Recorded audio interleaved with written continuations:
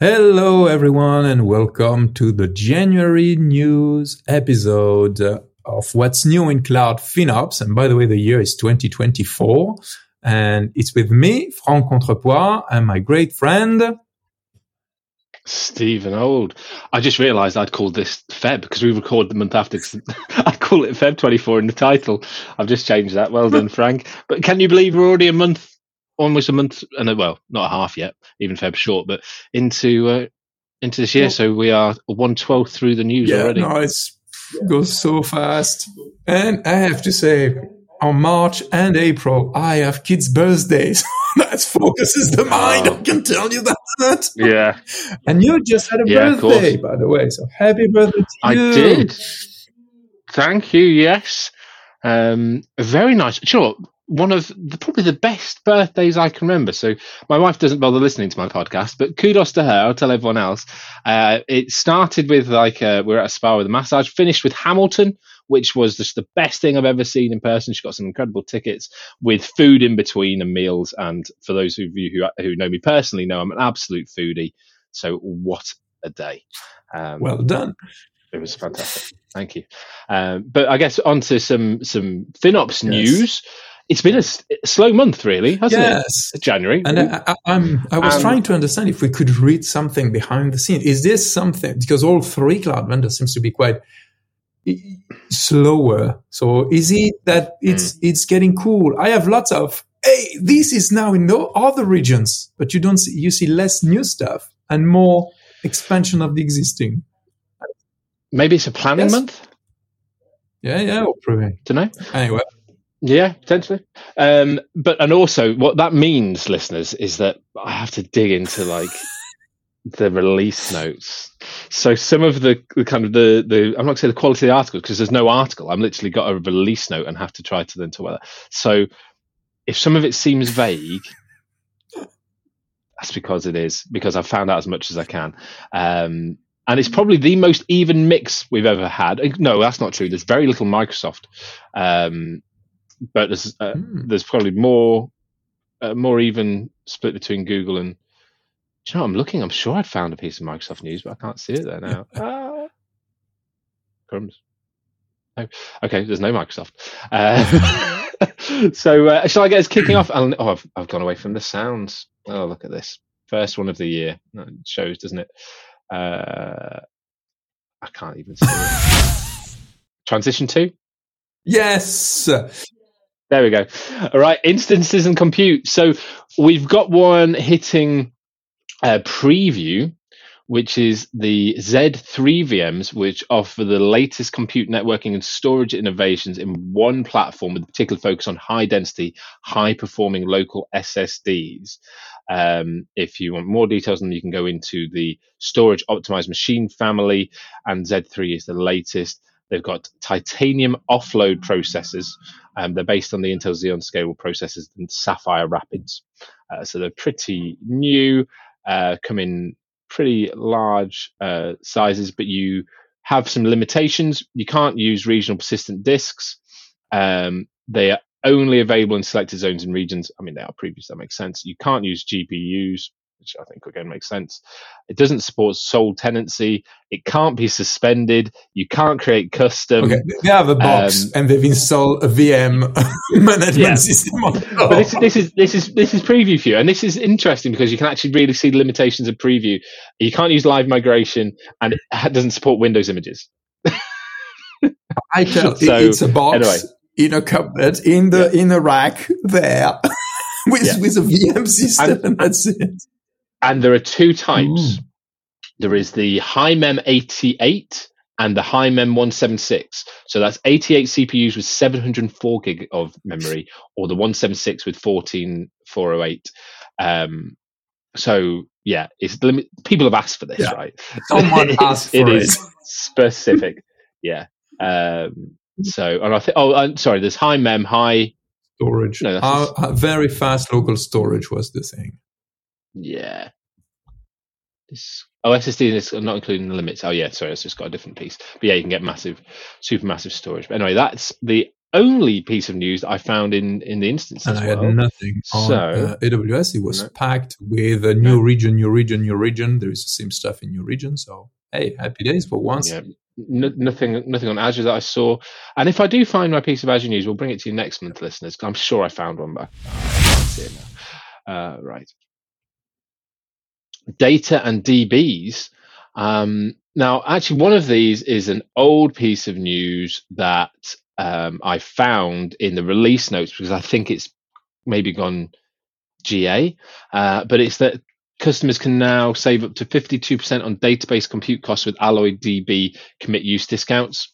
So the CUDs, as we generally call them, actually came out October 25th, according to Amir Oken, who's the senior product manager. But I only found them in the release notes this month, maybe additional regions. But for those that don't know, Alloy DB is Postgres. I did not know. PostgreSQL. Yeah. And so you can get 25% discount for 1 year and 52% for a 3-year commitment.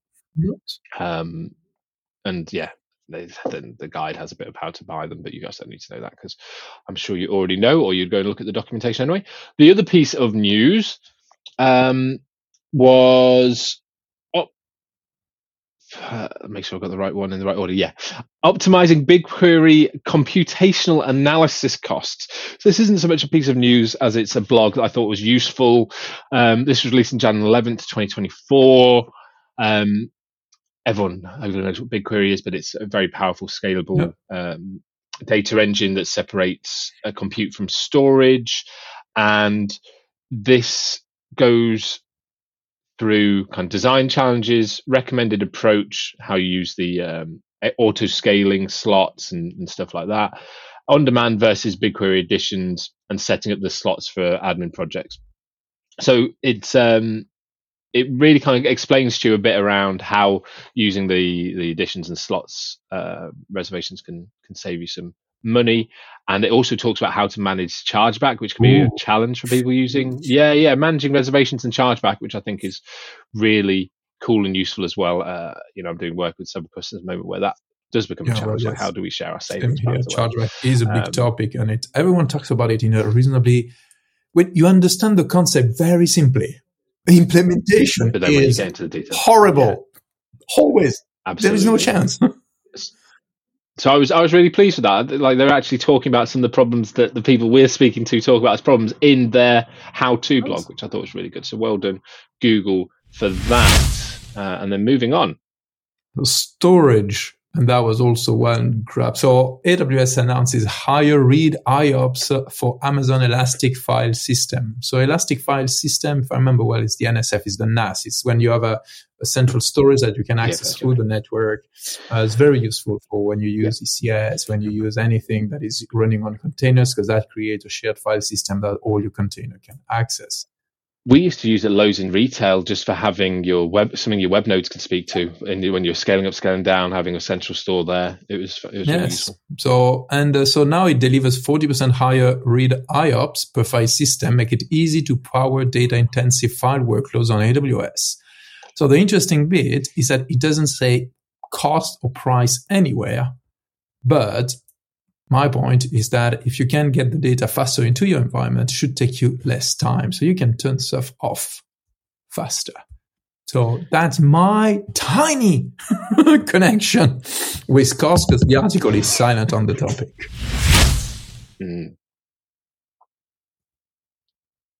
Visibility and billing. So this includes more things this year than did previously. So billing conductor, tag, cost categories, but anything of that space. So my first one on this is standardize your cloud billing data with the new Focus BigQuery view. So those who don't know what Focus is, it's the FinOps Open Cost and Usage Standard. Google, Microsoft, and now AWS are all involved in it. It's been led by the FinOps Foundation. And now you're seeing the actual vendors start to actually bring the products in line with it. So this is a good blog. It explains what Focus is and introducing the view for Focus preview, and then goes into how it works. And they talk about their commitment to the open standard, which I think is great. But it's exciting. more things going into the Focus standard format, which if you're multi-cloud is just going to be massive. I Yes. think. I think you- and it hopefully starts bringing the place into line in general. So that's great. And I think it's really cool because you can see AWS done the data export, which allows you to create queries, and so you can create focus type, and I expect that to come out soon. Google really creating a view, so it's so simple. It's everything. It's done for you. It's really cool. Yeah. It is, and the fact that I think Focus plan to include SaaS potentially pricing. You'll be able to compare apple to apples all of a sudden. Hopefully, it's not a guarantee, but there is a good chance it's going to be simpler. So, no, very optimistic about Focus, and really, really happy that they are working on it so well. Yeah.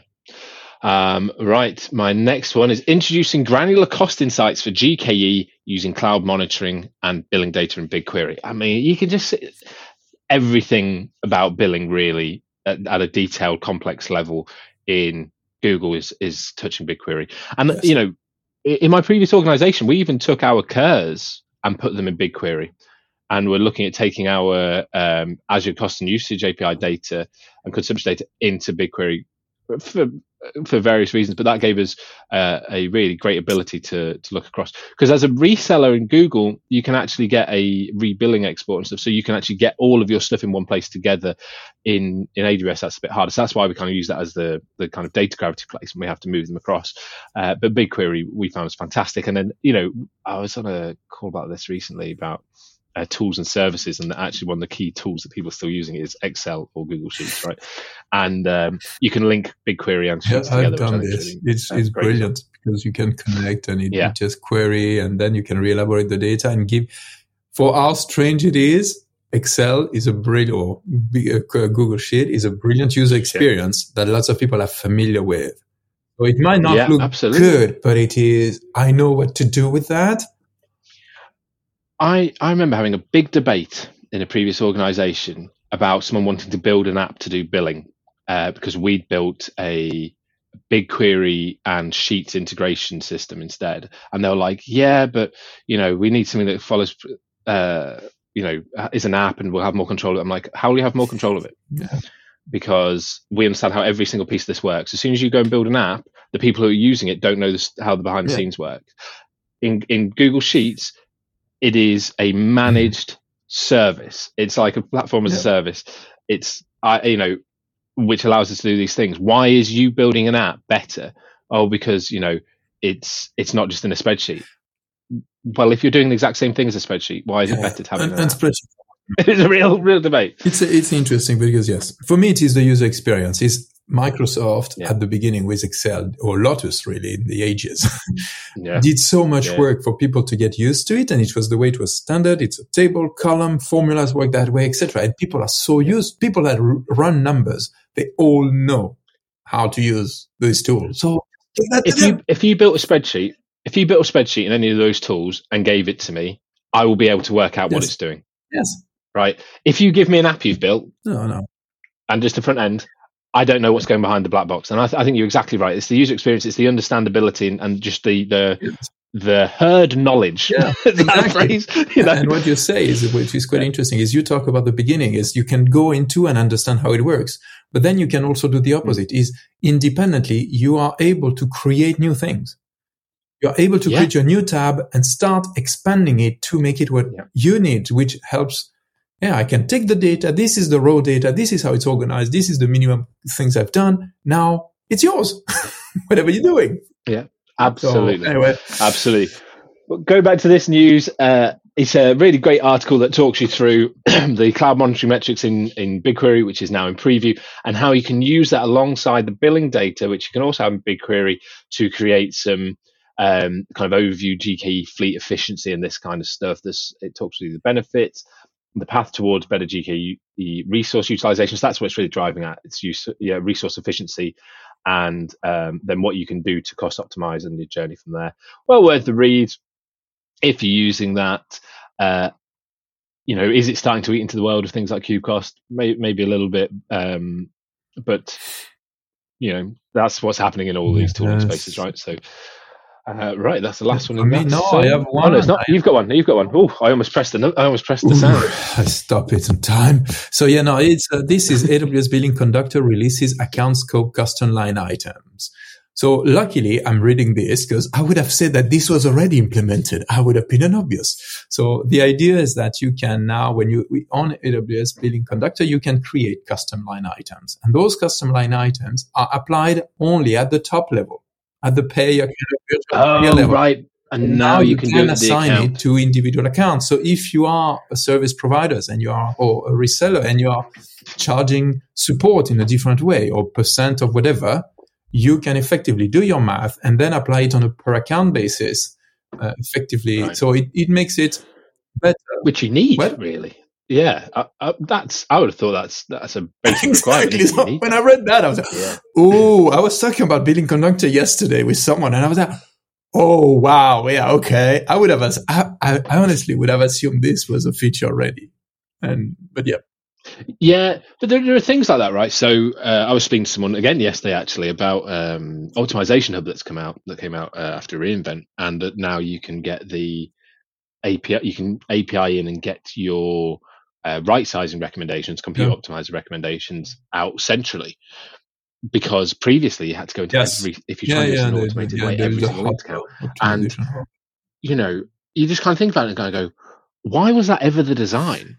Yeah. Why would, and now it kind of goes into both, but like it's always something you need at both levels. Yeah, absolutely. But there are lots of things which work only on a regional basis, and aggregating them together. I understand that aggregating them together makes it very, very messy to manage because all of a sudden it's lots of things just apply to the account. So the optimization you give can only be applied to an account and they don't stack up, but some of them will. Yeah, true. Yeah, the dedupe in optimization is a nice thing. Right, next one. Commitments. Right, this is just out of the release notes, so forgive me for the lack of depth. But recommendations for compute engine flexible commit use discounts are now generally available. So I think they were previewed previously. Flexible codes add flexibility to your spending capabilities by eliminating the need to restrict your commitments to a single project, region, or machine series. So they're like flexible codes that save expense, basically. And so now you can actually get better you can get recommendations across at the billing account level. And that's that one. The next one is the subscription IDs for your committed use discounts are now available in the detailed cost data export, which is one of the things you're putting into BigQuery. And so now you can view a subscription ID associated with your resource-based and spend-based CUD fees. This enables you to connect CUD fees to corresponding CUD subscription instance to improve traceability of cost and savings calculations, which is massive. And you just need to use the subscription.instance_ID column in the detailed cost data export to see your subscription ID. It's just been plunked in there. And that is all I have on those two. I would say there are more information online, but I don't know where it would be. This is all the information I've found. Savings.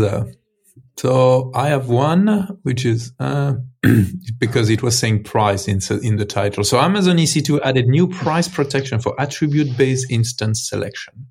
So if you're using EC2 auto scaling or EC2 fleet, when you define your spot instance price protection limit as a percentage of instance on-demand price. And I think this, so you can protect in some form where you can understand when on-demand is going to be selected or spot is going to be selected correctly. It is very interesting, and I think it's connected with the fact that we discussed it. Yeah, the spot price went up quite a lot at one point. Yeah. Talked about it, didn't we? We've talked about a few people, and it went black box. Yes. It no longer is bid based. So now you can express your instance requirement through a set of instance attributes of vCPU memory, but also percent of that's my understanding.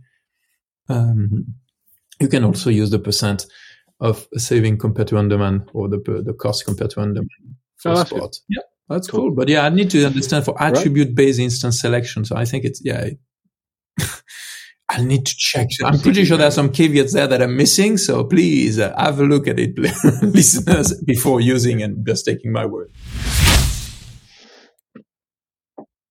Sustainability. So that was quite interesting. So it's roughly the first time when I write on my search sustainability and I get something out of it. So announcing AWS supply chain sustainability. I had very big hopes while reading it. But overall it is, so there is a new product which is called AWS Supply Chain. And it helps company manage their supply chain, as the name indicates. And it's, let's say, some of the knowledge that Amazon.com created that they're trying to bring to AWS as a service. And so this system, this supply chain sustainability is not giving you data. It's more about they provide you a place and a structure to get data, the environmental, social, and governance, or the ESG document and data set from your supplier network. So it offers a place where all your supplier network can send you the information around sustainability. So that means if you have a supply chain with 10 suppliers, they have a central place where they can send you stuff. AWS, the article says that in the past, it was done via email, fax, and messaging apps. So now there is a central repository to put all these data.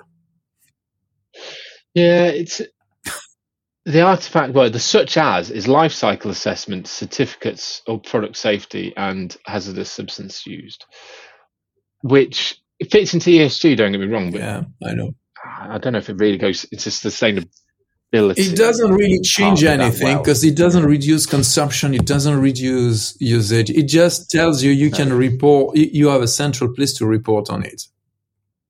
Yeah, exactly. And part of kind of ESG and your requirements for reporting, it talks about carbon and hazardous materials reporting. Really, this is helping the hazardous material reporting, unless there's something in some of these bits that talks about carbon. But it's helping you manage your scope 3. Yes. It's a positive step. I'm sure you could ask for a carbon estimate or something from your suppliers as one of the artifacts, which would still be massively useful. So I think it'd be about how you use it. That isn't really outlined that well in this document. That is what it is.